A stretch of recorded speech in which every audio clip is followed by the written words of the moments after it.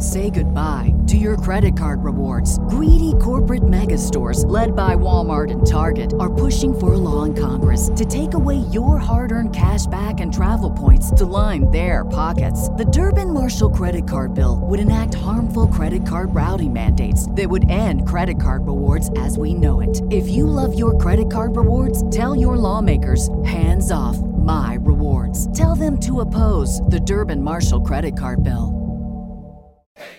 Hey there. Welcome to Seventh Heaven, a lesbian recap. I'm Lindsay, and I'm joined by my co-host and real-life partner, Carling. We're diving into the 90s hit drama through today's lens. Get ready for our off-the-cuff commentary and peeling back the layers of the Camden family. We'll tackle everything from family rules, life lessons, and 90s fashion. Join us every week for a lighthearted queer perspective and a trip down memory lane. Whether you're a diehard fan or new to the show, this recap is for you. So find us anywhere you get your podcasts at Seventh Heaven, a lesbian recap. It feels like anything that is more like nature-based and has any sort of female empowerment or sexuality, that has to be controlled and eradicated.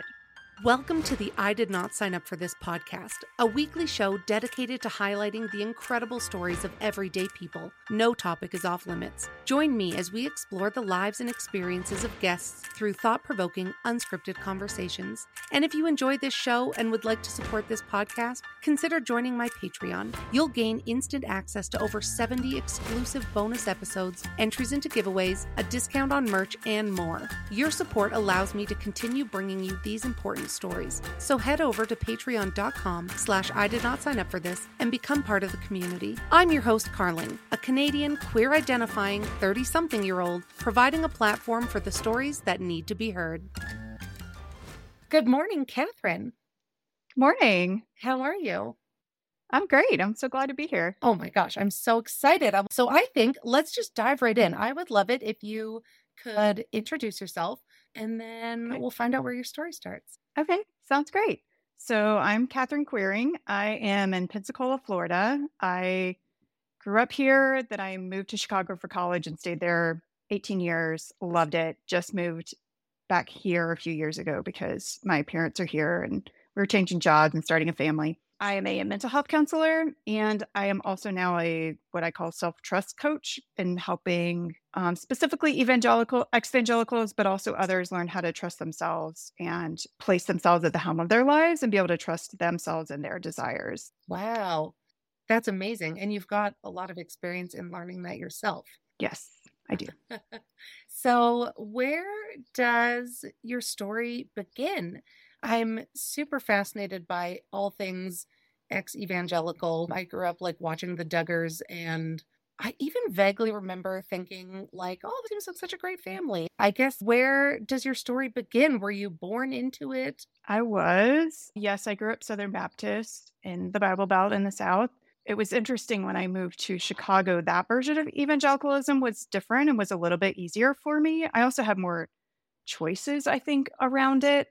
But yeah, I think the whole even concept around the Duggars thing is really interesting because there's so much of this, what I've been calling, I know what's best for you versus you know what's best for you, context to that, right? Which is then the authoritarianism. I think it tends to be the most do what I say just because I say to do it, right? Yeah. And then the warmer version of that we call maybe paternalism. I love you.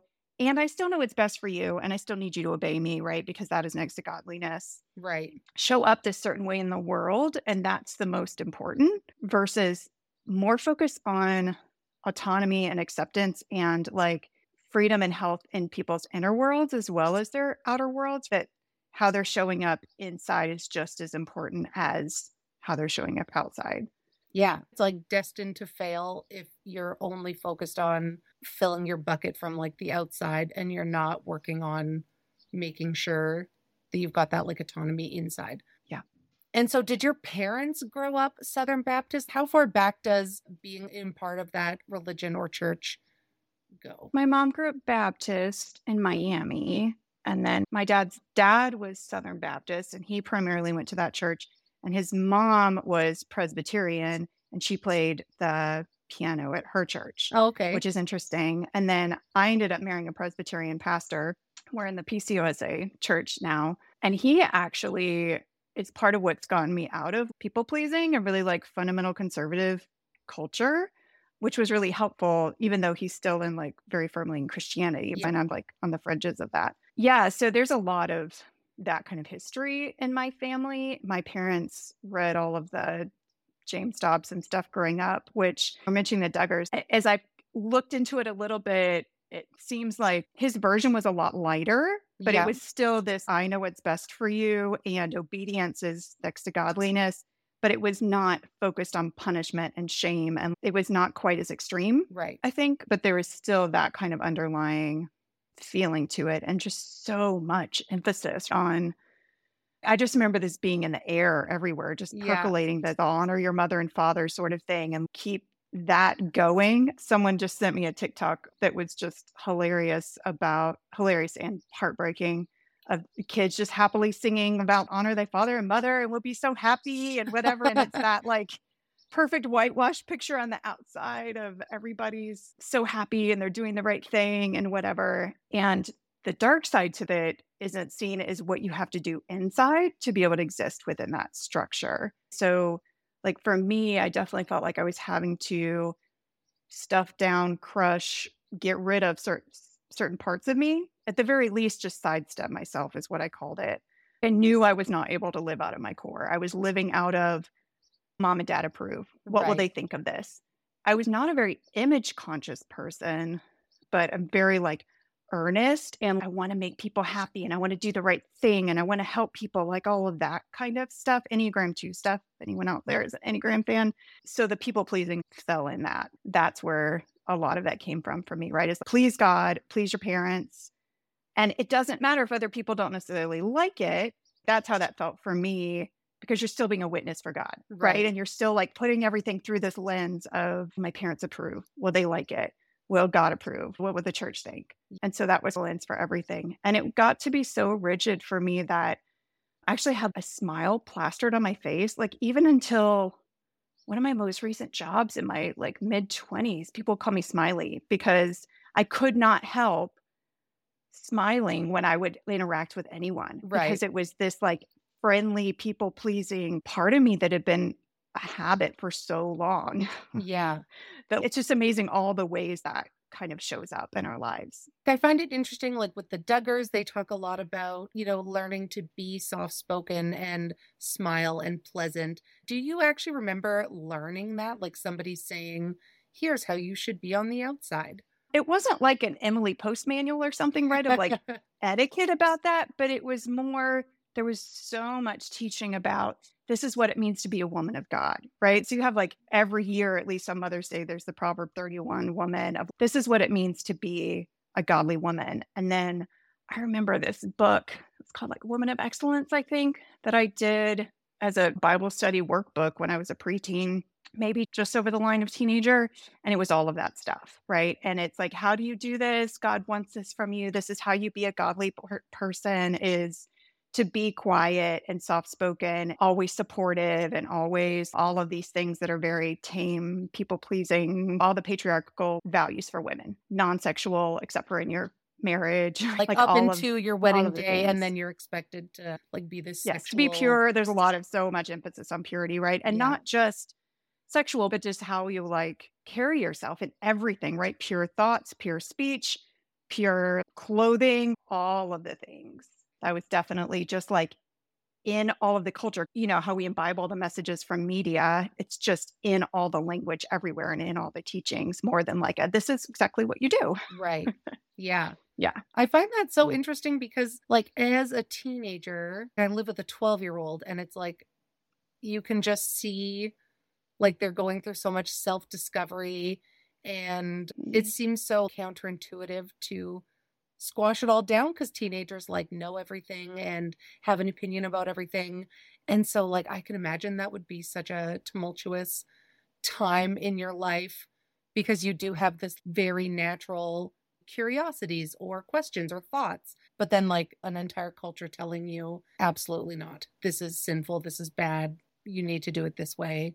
Yeah. I mean, I talk in parts language a lot because I am a big fan of internal family systems, and that's helped me understand myself a lot and help others in their healing journey. So, in that sense, I'm going to say, I don't know that I even had any teenage parts of me. I just completely blocked that out. And I lived from really rigid, people pleasing, parentified child parts of me for a really long time because anything that was personal thought or interest that wasn't like sifted through what my parents thought or what the church thought didn't feel safe. I know other people that even if they had a little more autonomy there or did, either they withdrew or they felt shame and then they'd bounce back and they'd be doing the like, I feel convicted and then I come back and then I do it again and I feel convicted and I come back. And that there was so much language around rebelliousness for any sort of self expression that wasn't within the box of what was acceptable. Any sort of really leaning into your desires or having space for them, whether they be sexual or otherwise. I don't remember listening to secular music. And that's been something I've been like reclaiming because I mean, I would hear it on the radio, but I only had CDs of Christian music. That was not acceptable. I would have had to like totally explain myself to my parents and justify, like, I don't know how I would have even done that. Yeah. Honestly, it's interesting now. Christian music is a real trigger for me, and I've reduced the amount that it triggers me. But secular music is the only place where in music where I feel like my whole self can exist. Because in the Christian music, it was like, you have to be this certain way. So only those parts of me can exist and be safe. So, I mean, it just permeates so many things. That's really interesting. Can you explain what that trigger feels like? Yeah, that's actually what got me into really doing a deep dive into religious trauma and exploring that. It's not just the music, but also the Christianese that they use in talking in between and the kind of subtle messages there. Some of the things in the music that I've pinpointed were this sense that you were always having to be this desperate person begging God to fill you up, begging God to take care of you and thanking God for God's mercy, all of that, that it was just this desperate cry for God over and over and glorifying God then. But there was no space for me to be a whole healthy person there. Like, It was like, you have to be back in that to be in this music. And so that's part of what that triggered for me. So there's a lot of desperateness inside that would come up. Yeah. Yeah. I'm thinking about like the people who sort of go on these soapboxes about how like the devil lives in secular music. It's so funny because like it's not the opposite, but like, Christian music or religious music is so controlling and limited and all this, but yeah, I guess maybe it is that fear that they're trying to control full expression. One of the ways I've been framing it is like covert narcissism in religious culture. And so I think that the idea of projection is really true, right? Yeah. I'm the one controlling you, but I'm projecting that this other entity is going to be like possessing you and controlling you if you listen to this. And so how did it go from, I guess, like, where did you start to shift in your mind from being like Southern Baptist in your little box, doing all the things, to where you are today and having to really unpack that? Yeah. The first step for me was just moving away to college. And I actually went to a Christian college, but it felt so much broader to me than what I came from, which is interesting. That's kind of what I've heard with like the Duggar that left first and that is in this like big evangelical church. And that has felt a lot safer and warmer and loving to her. And I think that's like where I was at that point. I didn't necessarily even feel like I escaped necessarily, just have like space for myself now. Like I have a little bit more space for myself. And there were lots of different denominations and different ways of knowing God. And so it felt like, okay, I'm outside of that little box. Yeah. But there was still a lot of anxiety and people pleasing and like what I have termed codependency with God, because that's the like expectation and the pressure there. So it took some time to unpack that. But yeah, I think I just started at that point, just moving to like kinder conceptions of God that had less pressure, that felt better and more focused on love and support. And so there was a lot of that for many years. Then getting into types of, I went to more Anglican or Episcopal churches, and I really liked the space of the liturgy and the rhythms and the space to connect to myself and to connect to God. So I felt like there was both then after that, meeting my husband was when I broke out of conservative evangelicalism. It's just crazy to me. There's so much suspicion. Like I remember on our first date, he was like, "You were so quiet." It was because he was in a more progressive denomination. I was like, "I don't know if that's okay. Is that okay?" I'm just like in my mind going through all those things of, is that okay? I don't know. Is that okay? Yeah. And I didn't have any sense of being able to trust myself about that. It was still this other authority that I had to check in on. And is that okay with the Bible? And are they reading the Bible properly? And all of that. And then I started going to his church and I was like, they love Jesus. There's no problem. Like, why is there a problem? Why has everybody been telling me this is like a big deal? Yeah. All right. They're like, Yeah. the world is going to end. And so that kind of broke me out of that and the needing the word of God as my authority. Right. So then it was like, okay, oh my gosh, that's a relief. Then within the past, I'd say I moved to a more like avoidant relationship with God and then a secure connection to myself. Then I've had space once I've gone through really in depth in therapy and gone through all the religious trauma and the religious messages and been like, okay, I'm going to resolve them. I'm going to take care of how it impacted me and heal.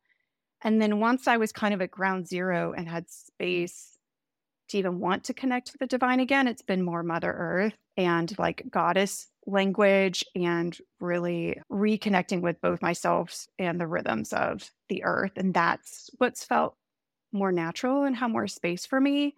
And I'm not silly triggered by like, I'm still Christian adjacent, right? The like language of God and like the whole conceptions of Western Christianity, but it doesn't really hold a lot of weight for me. That's not where I'm feeling filled up. And I don't really want to study or even read the Bible that feels so patriarchal and like militaristic. So when you went to school before university, like your primary years, were you in like a Christian school? No, thankfully I went to public schools and I think that was really helpful. Yeah.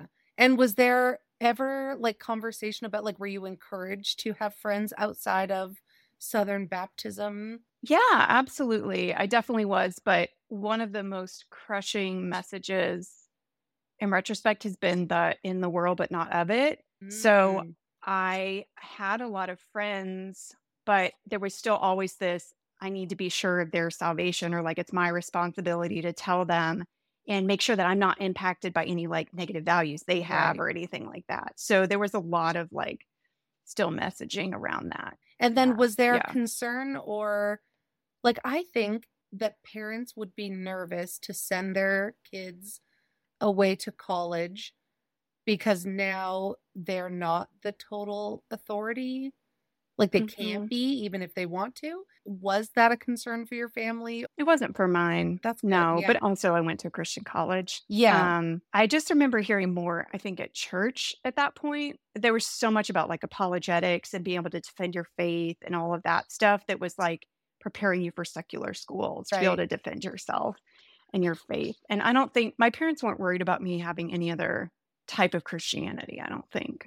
I think like you're so lucky in that, you know, this whole like obey thy parents and God. For those who had good, solid parents, that's okay. But there are so many that aren't. And, you know, then they still have that other experience. Yeah, I think that was a real resiliency factor for me. That like my parents overall were pretty understanding and flexible. And I felt like I could be myself in any like other like hobbies or like interest, all of that stuff. I felt like I had a lot of space and I was really encouraged. It was all of the more moral, spiritual stuff that felt more confining.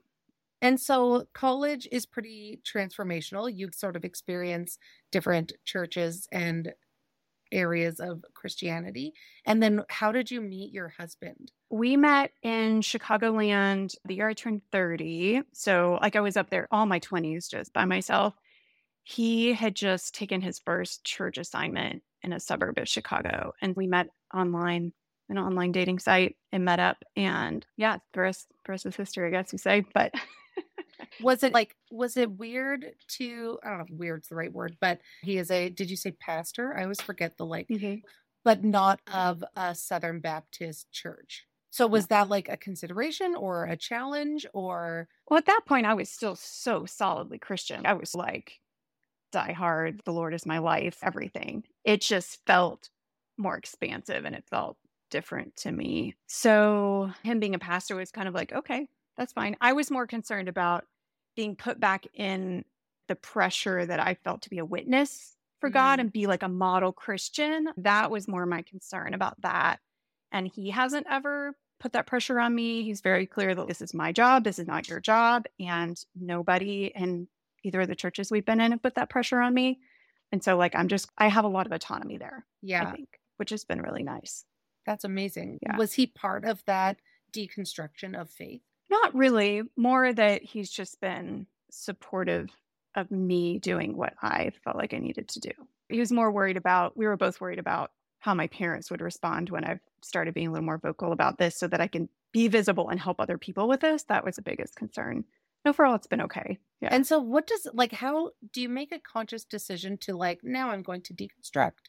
Or what triggered that more formal process? Yeah, I'm going to back up and say, I think everybody has a different, maybe layers of what comes first. And I think that's probably based more on personality. So again, I'm going to go back to the Enneagram. In the Enneagram, there's 3 triads. There's feeling, thinking, and doing, or like body intuition. And I'm in the feeling triad. That's what I did first.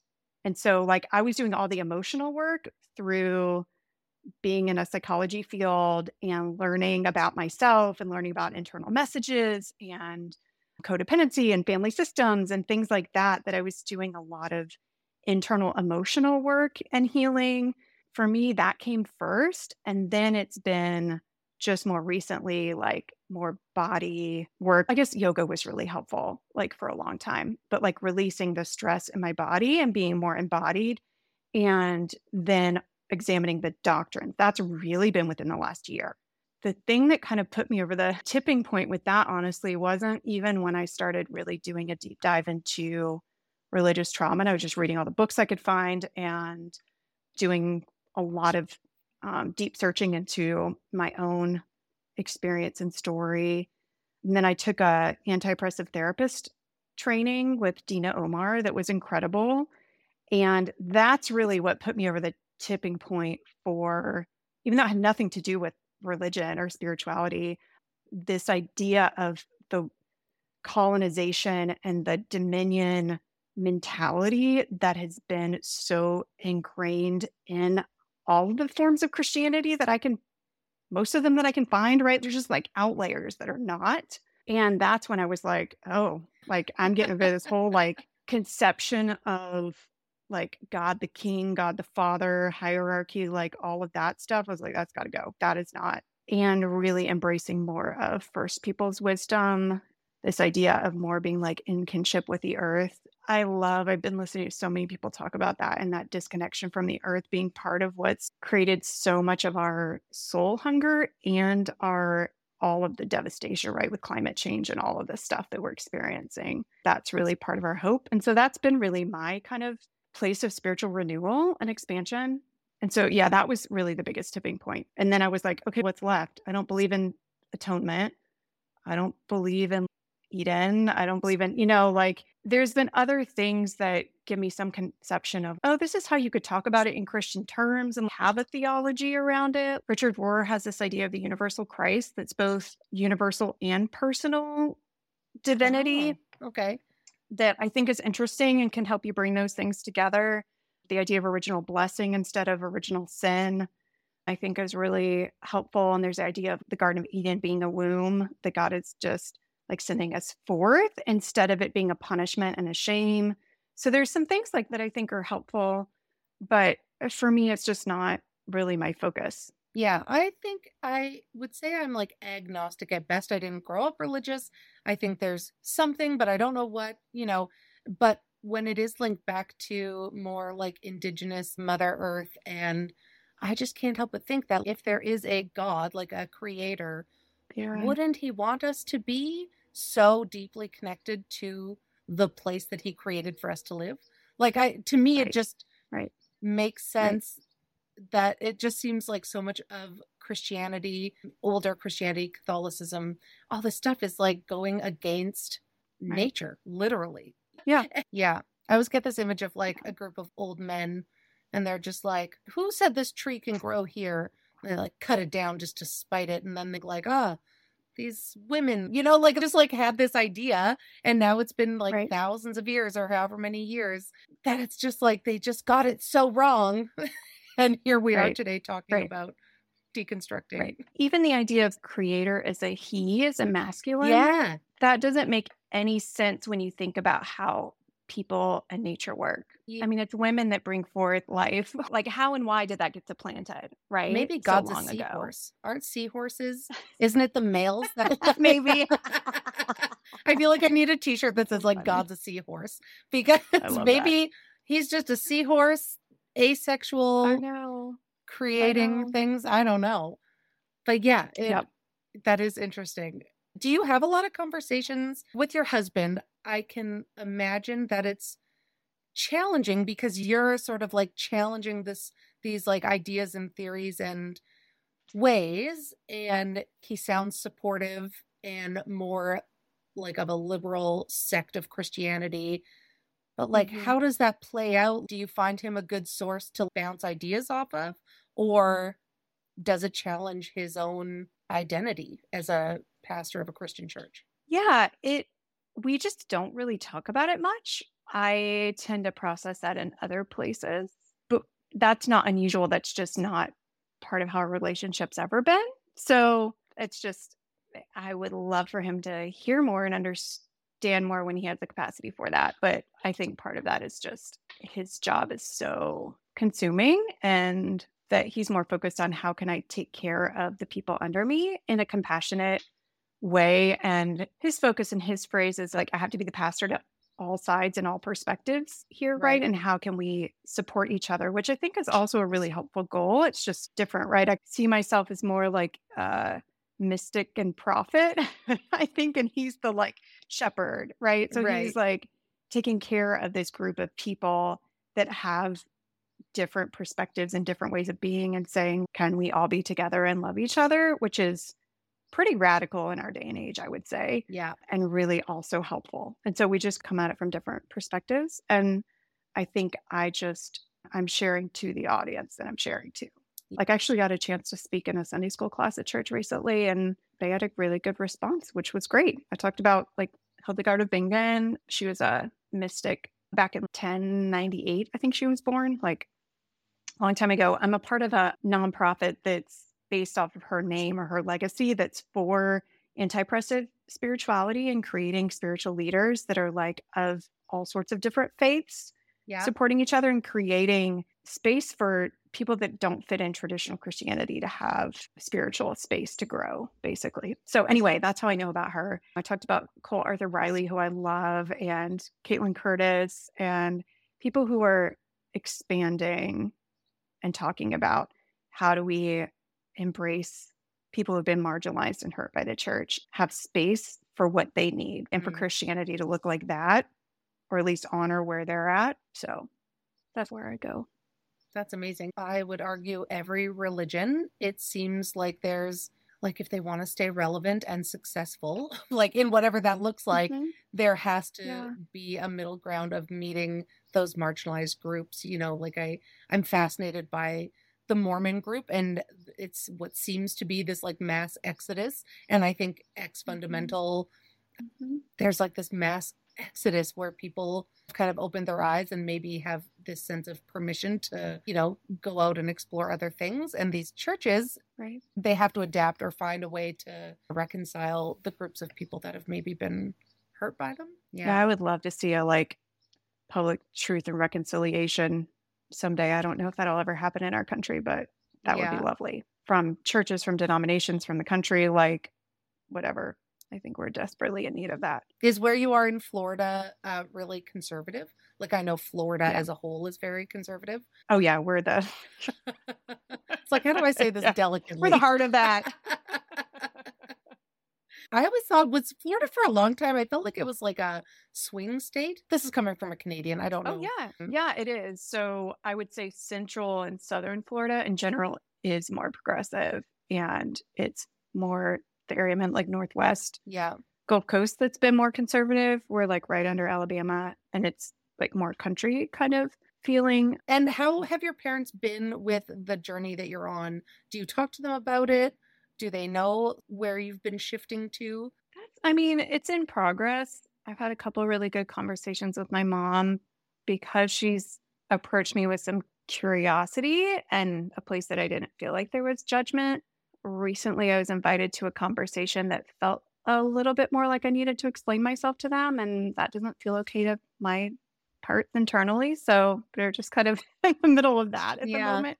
I don't know what will come of that, but I've been thankful that there hasn't been any tension in our relationship or anything that like I anticipated there could be. Yeah, I mean, I think I have a lot of compassion and understanding for where they are, and I hope they can keep giving that to me. Did we cover everything? Did we miss anything? If you want, I can speak a little bit more to learning assertiveness and like having a voice and that kind of stuff, that part of people pleasing. We talked more about the religious thing, if that's helpful. Yeah, I think that's really helpful. So in my own journey on that, I think one of the things that was the most helpful was realizing that I am only responsible for my own feelings and emotions, and everyone else is responsible for their feelings and their emotions. And I can be considerate and can be connected, but I'm not responsible.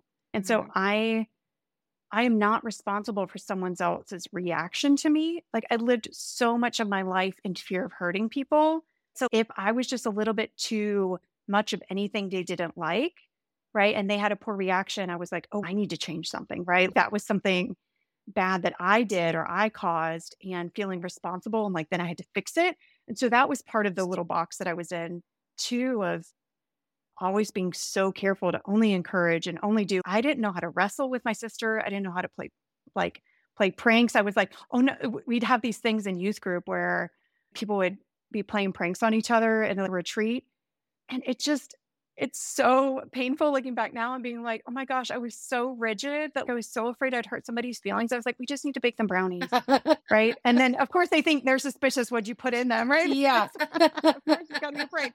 And just that I missed out on those kind of things because I was so afraid of hurting other people. Yeah. And not knowing how to handle that. And so for me, it was like, okay, can I release myself of that responsibility and have some space for myself to exist and allow other people to have the autonomy to be able to handle their own emotions without me jumping into rescue, without me feeling responsible. And that is part of their own growth that they need. And so that's enabled me to have more space and be present. And then also realizing like, what are the hooks that keep us from being able to speak up and be assertive? And so there's so many of those. Some is fear of hurting people, fear of being rejected or abandoned, right? All of the fear that I'm a bad person if they react badly, all of those things. And so being able to say whatever I do or say is okay. I can work through conflict and I can apologize, right? And actually that's okay. I don't have to work so hard to prevent that and never do anything wrong. And then that actually keeps relationships from being deep enough. Yeah. That they actually are meaningful because of that constriction around that. So like, oh my gosh, can I have a little more space for that? Can I speak up for myself and then be okay with whatever discomfort there might be? If there's space, if there's tension, if that person doesn't agree, and I don't have to fix it or make it better for them. And so identifying what are the ways that I jump in to do that, and can I pick a different choice? I am also working on a program or a course around how this shows up in religious trauma, but also I've done it in like a myriad of different things, like codependency, of what are the triggers or the things that hook me in, and then what is my reactive card that I'm playing, right? I jump in to fix it, or I go into shame, or I withdraw, whatever those things are, right? That are my reaction. And what if I can play a different card? I call it the cycle breaking deck. What if I can be like, I can hold that tension and say, that's okay. And I'm going to wait till they talk to me about it. Or I can say, I'm sorry, that didn't hit you right. Or these are the things that I'm choosing to do that can help me try a different way, right? Yeah. And have more space and have more assertiveness and space for myself. I'm also going to mention real quick, I've been reading Gabor Mate's book, The Body Says No. It's all about the physical ailments that we had, not just the mental health issues that we have or the emotional issues we have when we're stuck in people pleasing. So he's going through all these different types of physical issues that he's seen people have that have this same kind of constellation, right? And so that's how it shows up in our body in so many ways, which I think is really fascinating, that our bodies are screaming, no, I need you to stand up for me. I need you to set these boundaries. That actually is so important. And so being able to have space to be like, that is as important, if not more important to me than not hurting this person's feelings or being so worried about how I'm showing up in the world. And then creating and finding relationships where that's safer to do. Yeah. I think like I'm almost 40 and I look back at how I've made concessions to stay in friendships that in hindsight actually didn't serve me. And I just thought, well, it must be me. But just this idea of I was ignoring my own, internal sort of like struggle with morals, ethic, just personalities. I would just assume it's me and that I had to make concessions and change. Right. But I'm just learning now sort of how to like hold space and stand up for myself the way that I held space and stood up for everybody else. Right. Yeah. I mean, there's such great things too about that. Like I have a toddler book that I've been reading to my kids. I have a 2-year-old and 5-year-old, and it's the baby's book of no or something, the first book of protest or something. I think it's first book of protest. And it's about all these important people in history that said no and what they were standing up for and the impact they had. It's like, yes, they were not like penalizing kids for saying no. We're saying this is so important. Yeah. Yeah. Oh, yeah. That's amazing. And so you've got some programs and you're writing a book. Yes. Mm-hmm. Can you talk a little bit about some of the projects that you're working on? Absolutely. So my kind of core thing is my framework around trusting yourself again. I have a course around that. We go through reflecting on the messages that taught you couldn't trust yourself, specifically in evangelical Christianity, how to release those, reconnect to yourself, reclaim the parts of you that you weren't allowed to have before, and reclaiming the parts of you that helped you exist in that system so that they don't have to keep doing that job anymore, right? They can come live in this like new place that you're in and then reemerging, feeling more whole grounded and connected to yourself. Then I also have one that's covert narcissism and religious culture that goes through understanding the power and control tactics, like manipulation tactics that we experienced, and the way the conception of God often was being given to us as a narcissist, and that there was this ideological pressure and authority, even if there wasn't like a narcissistic leader at the helm. Because I think a lot of times, like the church I grew up in, I felt so much good intent from people.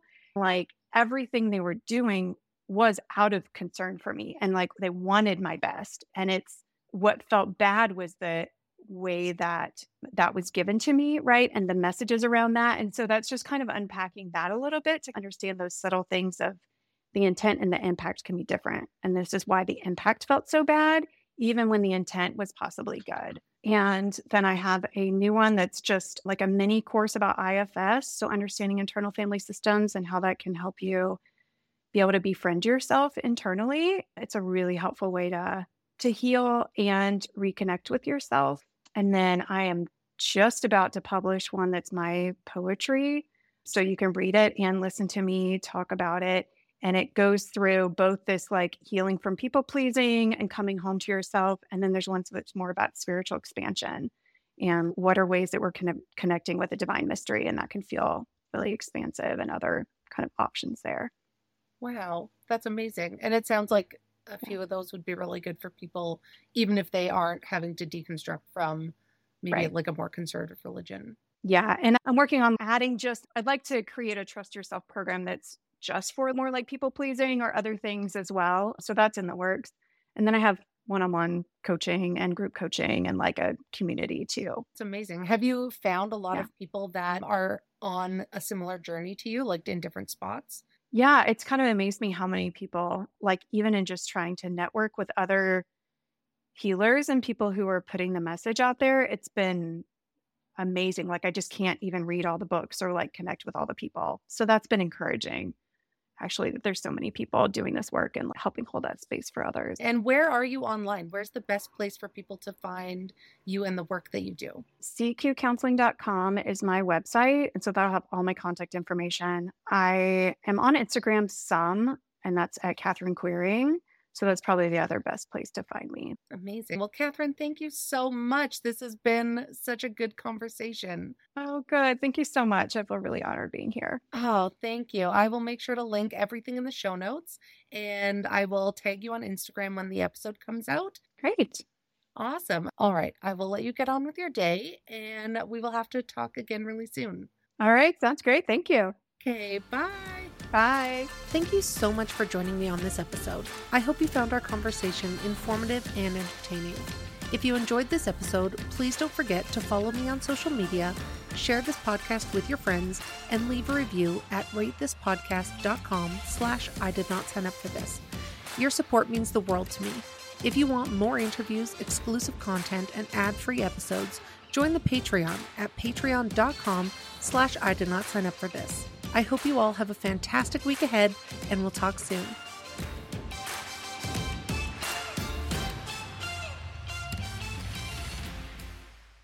Brain fog, insomnia, moodiness, weight gain. Maybe you think they're just part of getting older, but MIDI Health understands that for women over 40, they can all connect to menopause. It's at the root of dozens of symptoms we experience, not just hot flashes. MIDI clinicians are menopause experts, offering safe, effective, FDA-approved solutions covered by insurance. 91% of MIDI patients get relief from symptoms within just 2 months. Book your virtual visit today at joinmidi.com.